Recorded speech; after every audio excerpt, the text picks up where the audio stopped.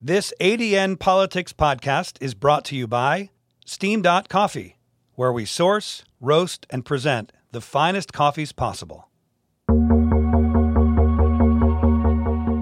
From the Anchorage Daily News, this is ADN Politics, a podcast navigating Alaska's changing and sometimes wild political landscape. I'm your host, Elizabeth Harbaugh.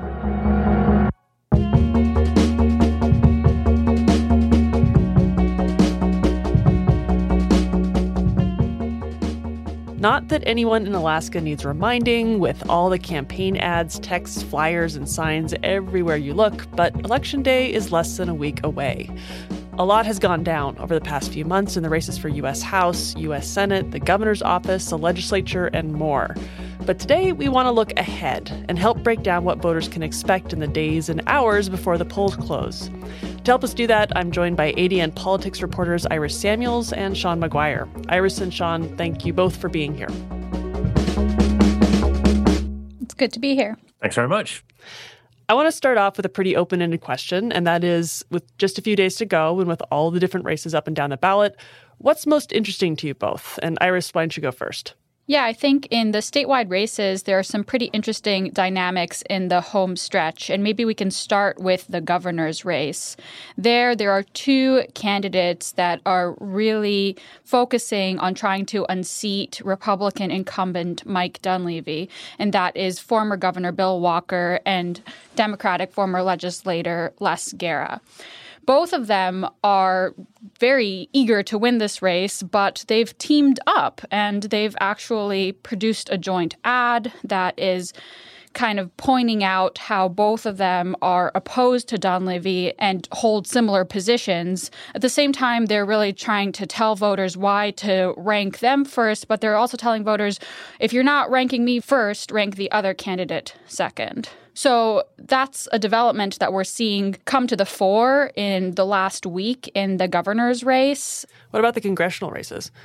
So in the congressional races, I'm seeing some interesting dynamics, particularly in the U.S. House race. Democrat Mary Peltola is really honing her message and trying to attract middle-of-the-road voters. She has produced ads kind of showcasing how she is carrying on the legacy of Don Young, who was a Republican. She's also highlighting that she has no intention to do away with Second Amendment rights. That's become an interesting development in recent days. And then on the other side of things, we have the two Republicans in the race, Nick Begich and former Governor Sarah Palin, both finally on board with this message of ranking the red, which means if you're ranking me first, rank the other candidate second. And both of them have spent more time than in the past kind of attacking the Democrat in the race, Mary Peltola, and not talking so much about the negative things they see in each other. What are the statewide candidates doing, Iris, in these last few days with the clock ticking down? How are they spending their time? They're really using this time to talk to their most loyal supporters and reminding those people to get out the vote, remind their friends and family to vote as well. So at this point, I think most of the candidates recognize that most voters have decided who they're going to vote for at this point. And so it's really about who turns out and who votes on or before Election Day. So we're seeing Mary Peltola open a campaign office in the Mountain View neighborhood of Anchorage. That's an area where she's likely to see a lot of support, but also a place that historically has had a pretty low voter turnout. So we're seeing her really emphasize the importance of getting out the vote in places where she thinks she can get a lot of support. And we're seeing that also with some of the Republican candidates in the race. For example, Nick Begich held an event in Eagle River, a place that he called the conservative heart of Anchorage. And again, he's using these last few days to talk to people that he knows already support him and reminding those people to vote and get their friends and family to vote as well. Then we have some candidates doing some pretty unorthodox things. We have Sarah Palin leaving the state. She's left the state several times before during this campaign, and now she's in New York City, apparently. She went to a Knicks basketball game with her boyfriend. So some candidates are really taking an unorthodox approach to these last few days before Election Day. Governor Mike Dunleavy, for example, he has appeared to take a pretty backseat approach to campaigning. He has not really held any formal campaign events. Throughout this campaign, he's really said that he's just too focused on being governor to run for another term. And in recent days, he has traveled to Western Alaska, to an area that was affected by a storm last month, to supposedly check on what is happening in these communities.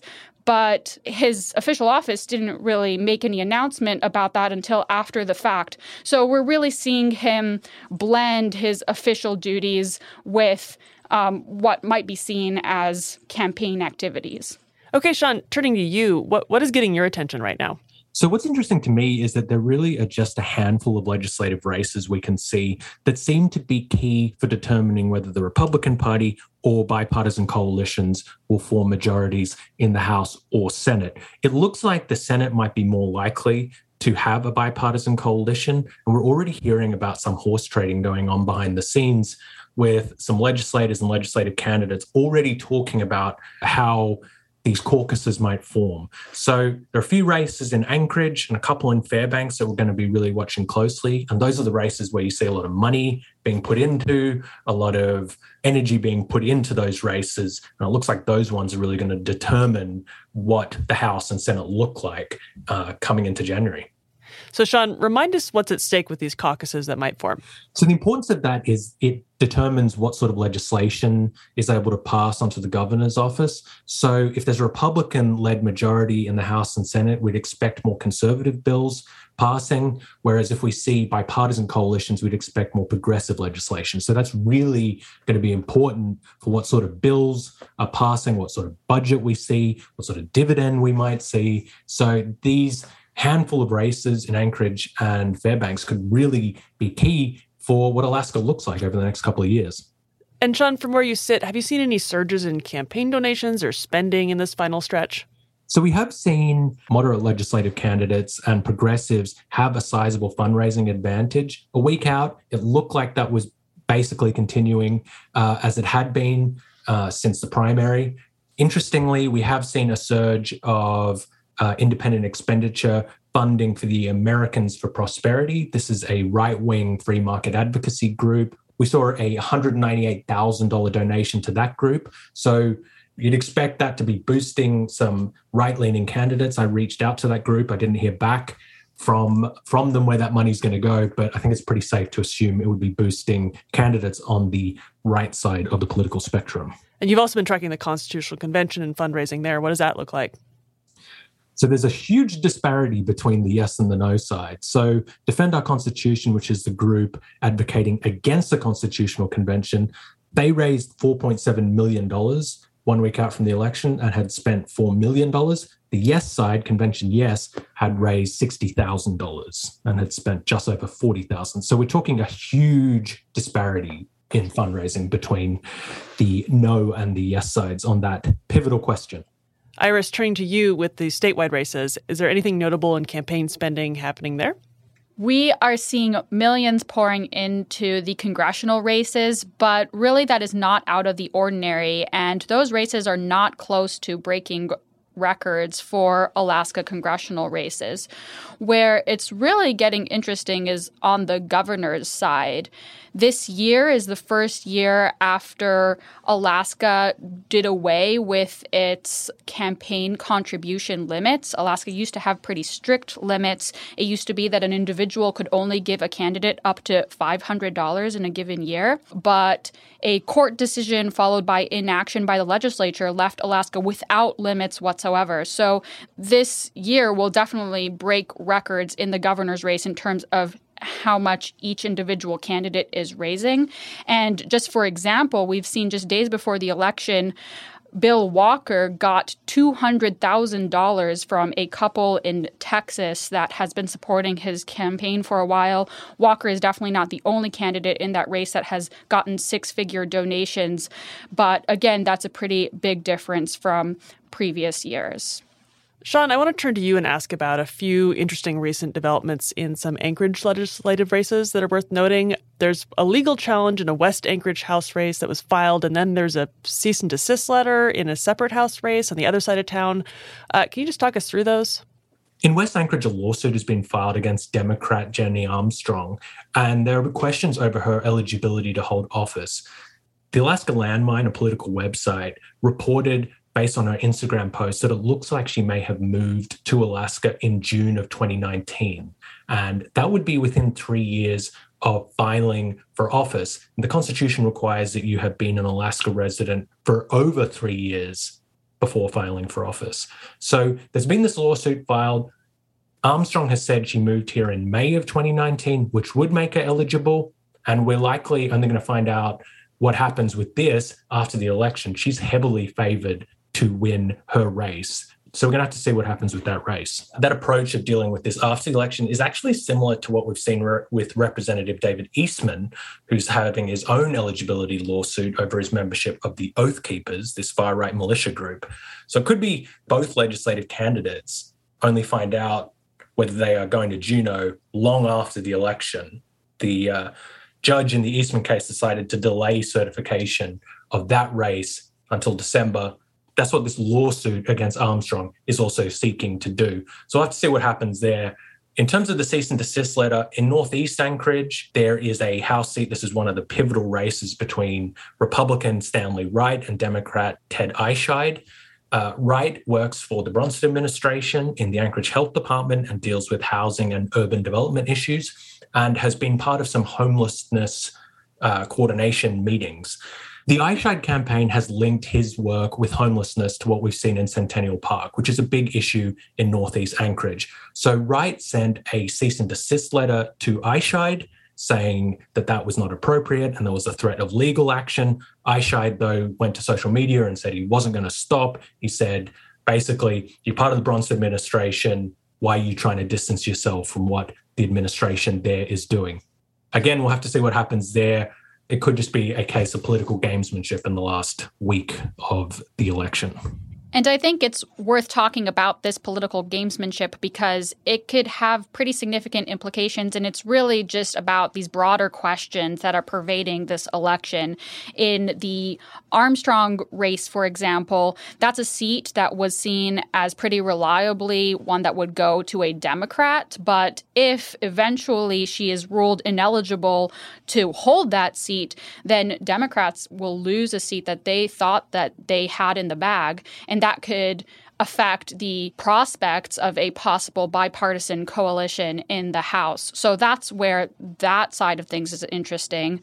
Then this other race is interesting because this is seen as one of those pivotal races that could impact, again, whether or not we see a bipartisan coalition. So this gamesmanship, all of these different tactics that candidates are using, whether it's using the legal system to try to poke at candidates or any other tactics that candidates are using, really when it comes down to the wire and when candidates know that the winner could be determined by just a handful of votes, anything like this could end up impacting the race. Got it. So this is the state's first full general election under the new ranked choice system. It's not our first time doing this because there's a special election in August, but also it's still a pretty novel process. Sean, what can voters expect in terms of when results are going to come out, and why is that? So we know that polls are going to close at 8 p.m. on Election Day, November 8th, and we're expecting the first set of results to be released just after 9 o'clock, and there'll be counting going on for the rest of that night.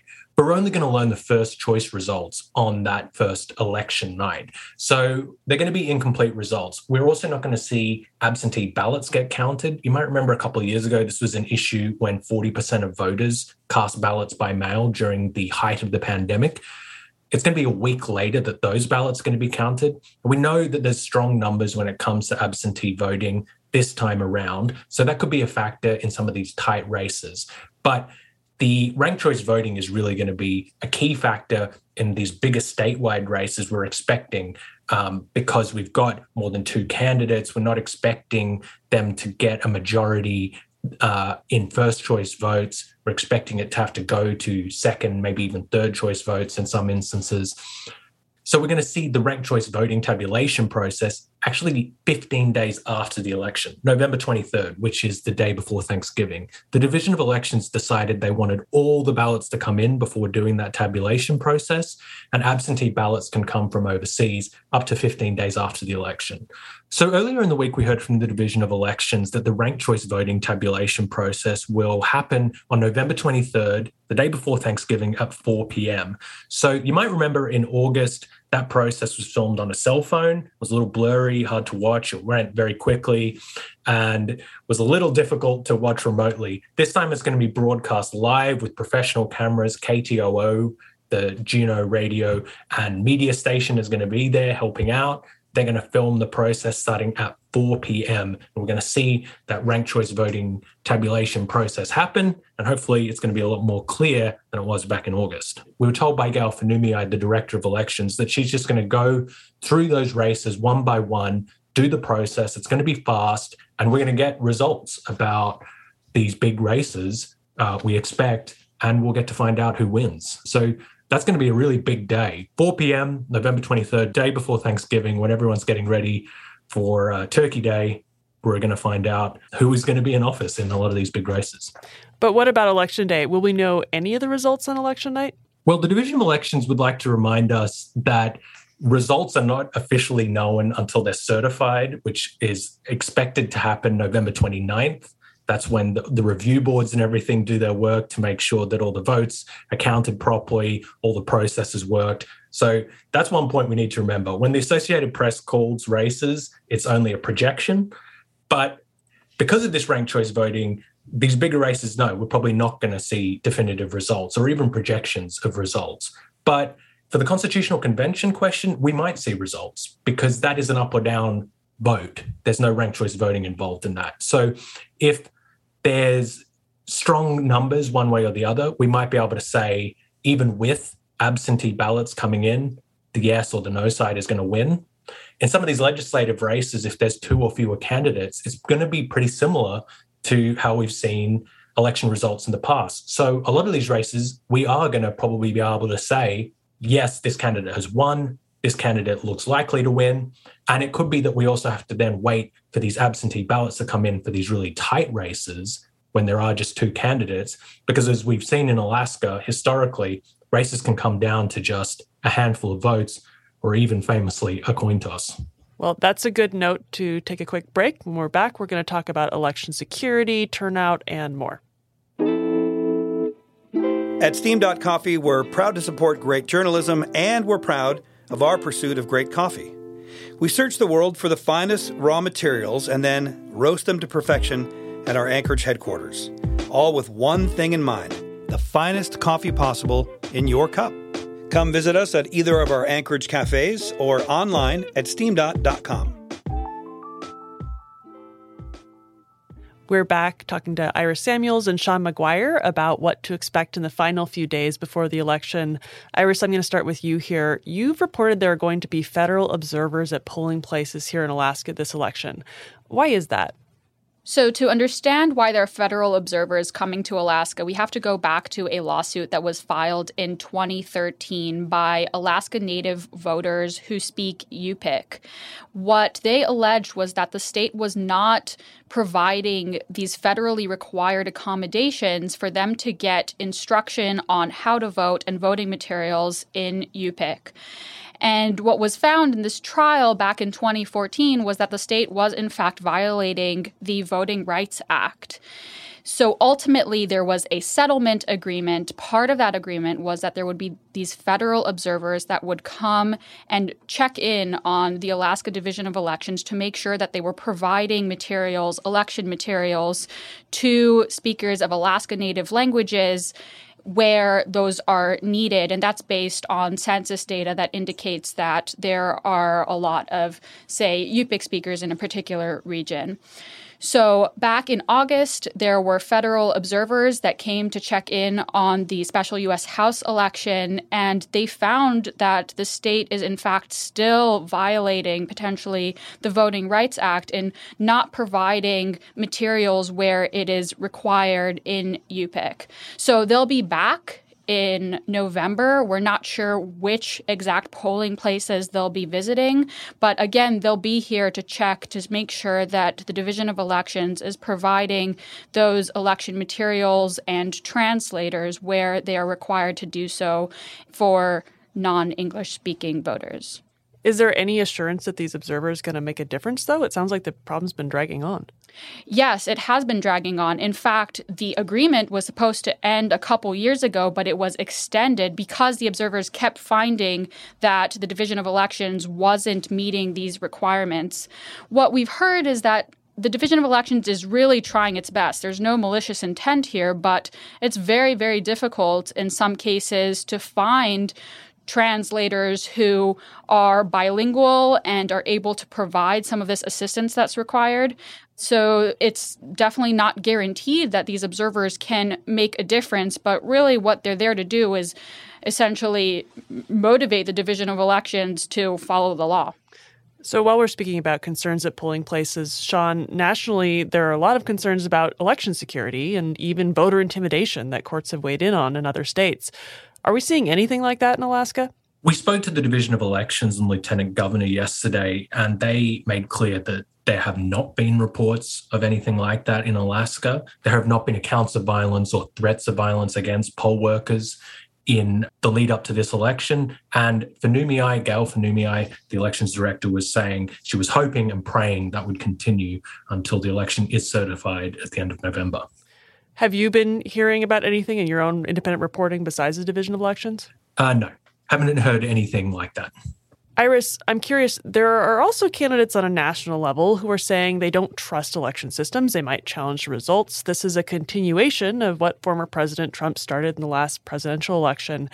Is there any of that happening in Alaska? And I'm thinking in particular of candidates that Trump has endorsed. We've looked into this particularly with the two candidates that have aligned themselves most closely with Trump. That is U.S. House candidate Sarah Palin and U.S. Senate candidate Kelly Tshibaka.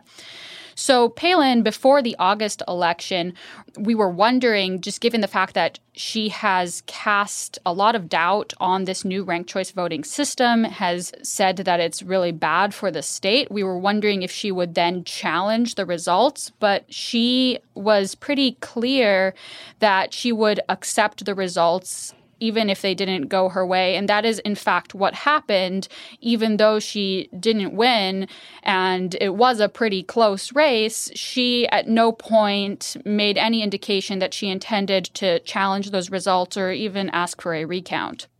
So we expect that to happen this time around as well. We don't expect her to try to challenge the results. In terms of what Tshibaka has said, she has not been unequivocal about just accepting the results as they come in. She has said that she will accept them as long as there aren't major issues. As we learned from Trump, major issues can be found whether they are fabricated or not by people that are looking for them. So something to watch there after results come in. Iris, during the primary this year, something else to note is there were some pretty alarming levels of ballots being rejected, particularly in districts in rural Alaska. Do we know if the Division of Elections has taken steps to keep that from happening again? So we saw a lot of ballots were rejected back in June when the state held a special primary, and that was the state's first primarily by mail election. So most voters back then voted by mail. That will not be the case this time around. But back then, what we saw was a lot of ballots were rejected, particularly in regions of the state where English is not the primary language spoken. And a lot of those ballots were rejected because certain requirements weren't met, like having a witness signature on the ballot. So since then, the ACLU has filed a lawsuit against the Division of Elections for not having a ballot curing process. That would be a process that would allow voters to correct their ballot if there's any issue with it before Election Day so that it is counted. The state's response to this concern is essentially to say, yes, we agree there could be a ballot curing process and that would be helpful, but that is really up to the legislature to determine. We can't make that rule. They have to make that rule for us.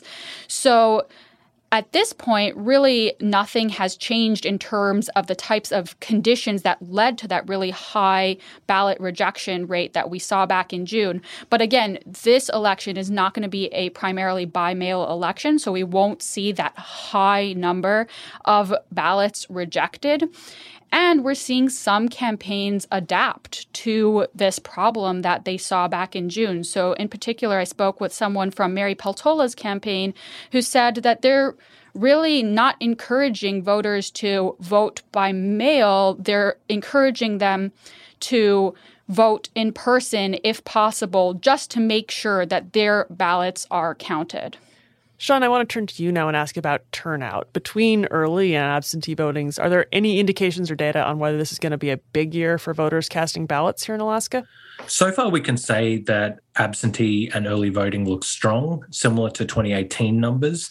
It's far less than what we saw in 2020 when, as I mentioned, 40% of voters cast ballots by mail, but that was obviously a very specific situation in that COVID cases were soaring and it was pre-vaccine and a lot of people were concerned about voting in person, being around a lot of people. It's hard to say where we're going to be in terms of other midterm years. We'll have to wait and see what happens after Election Day. I'm guessing that's going to be where we're going to see most Alaskans casting a ballot. I want to take a final stab at the issues here. In earlier episodes, we've talked about issues that have been at the center of some of these statewide campaigns, which includes abortion access, the economy. Iris, I'm curious, in the statewide races, has that shifted at all? We're still seeing candidates talk about these same issues, the economy, abortion access, and it really depends which side of the political map you're coming from. And so we're seeing across the country, candidates on the right side of the political map are talking more about the economy. They see talking about inflation as something that will motivate their supporters. And then we see people on the left side of the political map talking about preserving abortion access and that being something that will motivate their supporters. So Alaska is really in line with some of these national questions on this. And really, the question now becomes which of these issues will be more top of mind for voters come Election Day. So at this point, it's been a few months since the Supreme Court decision that did away with federal protections for abortion access. So some people might be wondering if that issue is less top of mind for some voters. Then on the other hand, you still have very high prices for some consumer goods, for gas.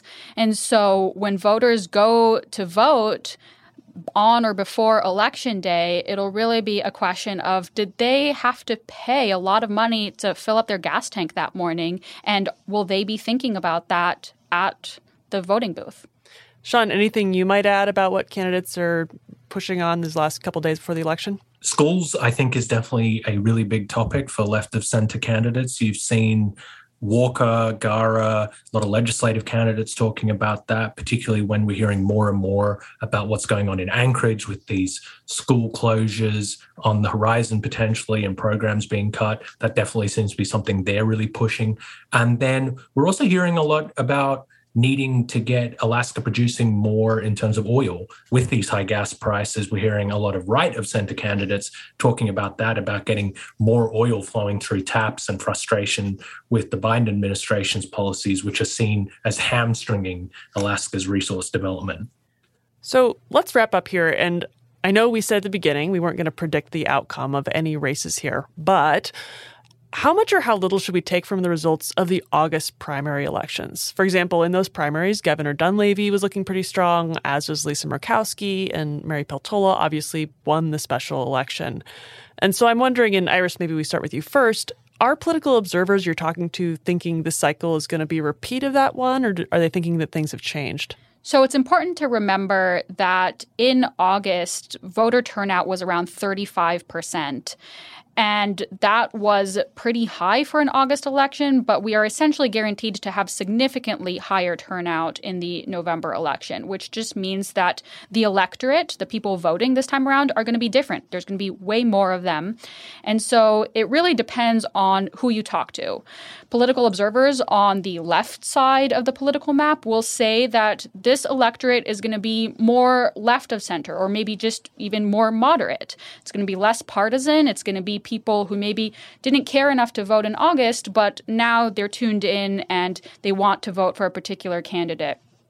People on the right side of the political map will say, well, actually, Alaska is a red state, so more voters means more red voters.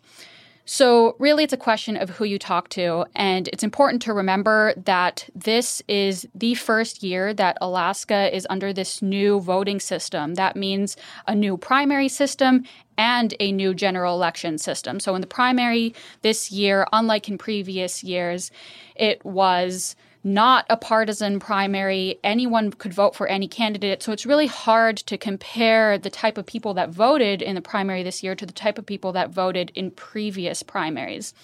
And then in the general election with ranked choice voting, again, it's really hard to tell. We've had one go around at this point. Mary Peltola won.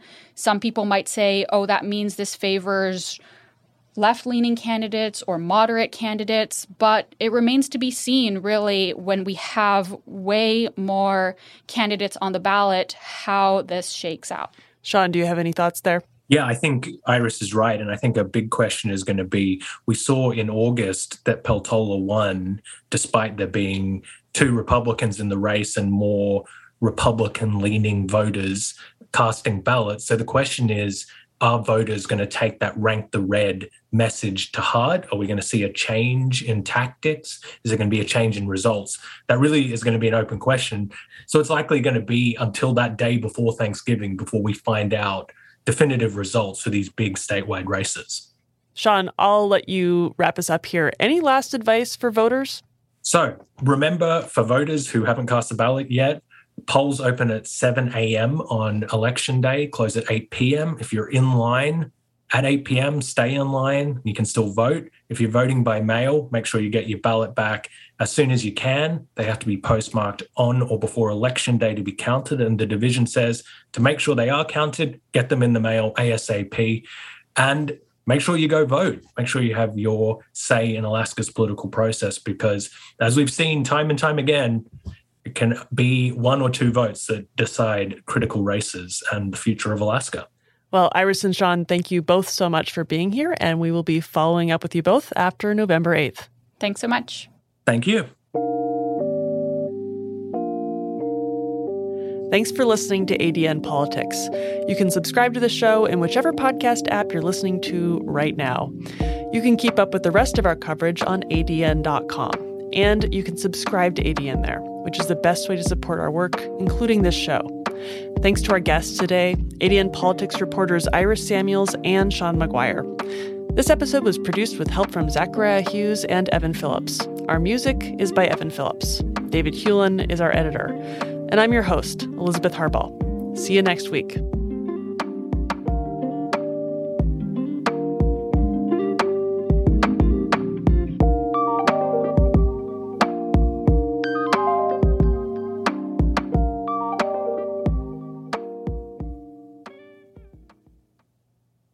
Thanks for listening. This episode of ADN Politics was brought to you by Steam Coffee, where we source, roast, and present the finest coffees possible.